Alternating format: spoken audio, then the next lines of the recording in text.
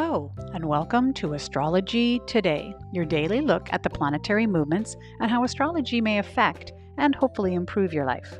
Hi there, I'm Norma Lachance. I'm a life coach, a mathemagician, and an inspired astrologer.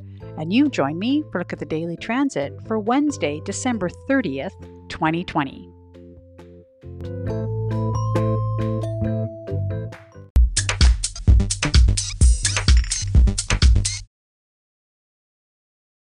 Welcome to the podcast. Thanks for joining me today, yet again, on the astrological soapbox where I find myself. I just wanted to point out, remember yesterday we had the full moon, the newsletter came out. So if you're interested in being part of the Astrology Today community, you can sign up for the newsletter. It's in the program notes. There's a link there, or you can send me your email and I'll certainly add you to the list. The other thing to keep in mind is that I'm just about done horoscopes for the month of January 2021. Yep, new year. And the last bit is going to be tomorrow, finishing off with water signs. So if you missed fire, earth, and air, you just need to go back through my catalog and you can find those, have a listen, and then report back. I'd love to hear how January works out for you once you listen to your horoscope. All right, let's get to the themes for today.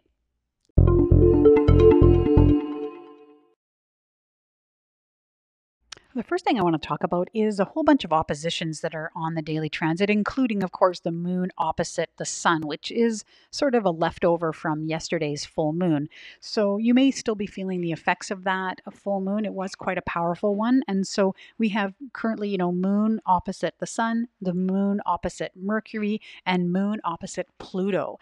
And all three of these together, creating a little bit of tension. There may be some feelings of overwhelm and power, related to communication or messages that you're receiving, and they may affect your identity. These are all blending together as the Sun, Mercury, and Pluto are not in conjunction, but reasonably close together. And so remember that, when the moon is opposite any planet, you're trying to balance your emotional responses with the power and the energy of the planet on the other side. And so that's definitely going to be affecting Cancer and Capricorns, as these are the two signs in which we find ourselves with these planets.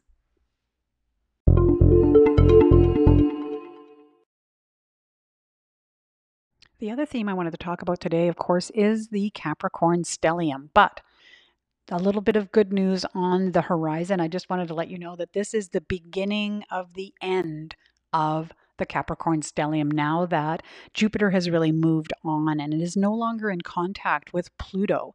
So this is, the beginning of these three planets separating. It's been a year, people. It's been a really long year. And so, the light at the end of the tunnel is there as these planets start to separate. Now, what's going to happen is, the fact that they're no longer in contact with each other and moving apart from each other means that they're going to start acting more independently and less as a blending. And, given that these three planets don't move super quickly, this is a process. It's gradual. I didn't say it was the end bang. It is the beginning of the end. And so it is going to take, a good month for these to fully be not in aspect with each other. And so it's a nice time to, up your awareness and to really have a look at, what has happened in the past year. I'm, as you know, if you listen to me on a regular basis, I'm a cup half full kind of gal. And so I would be looking at, what is it that I've learned from this year? What can I be grateful for? What has been, the positives that have come out of 2020? Now, yes, it's classic that it's near the end of the year to do that, but it is also timely because these planets are separating. And so as they move apart and start acting more independently, we can see, that luck and prosperity and possibility of Jupiter to come through. We can also see the discipline and structure of Saturn to start exerting itself, as well as the power and transformation of Pluto, and that they're all going to start acting a bit more independently. I feel like it could be a good news, bad news story, but of course that is to be determined as we look forward into the daily transits each day.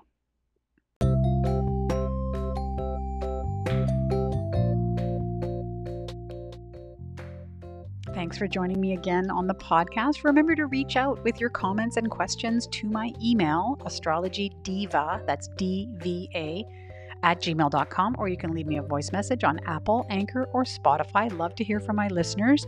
I really hope that you're having a great day and that you're taking time for yourself here as we end 2020 and move into 2021. Have yourselves an amazing day, and I look forward to speaking to you again very soon.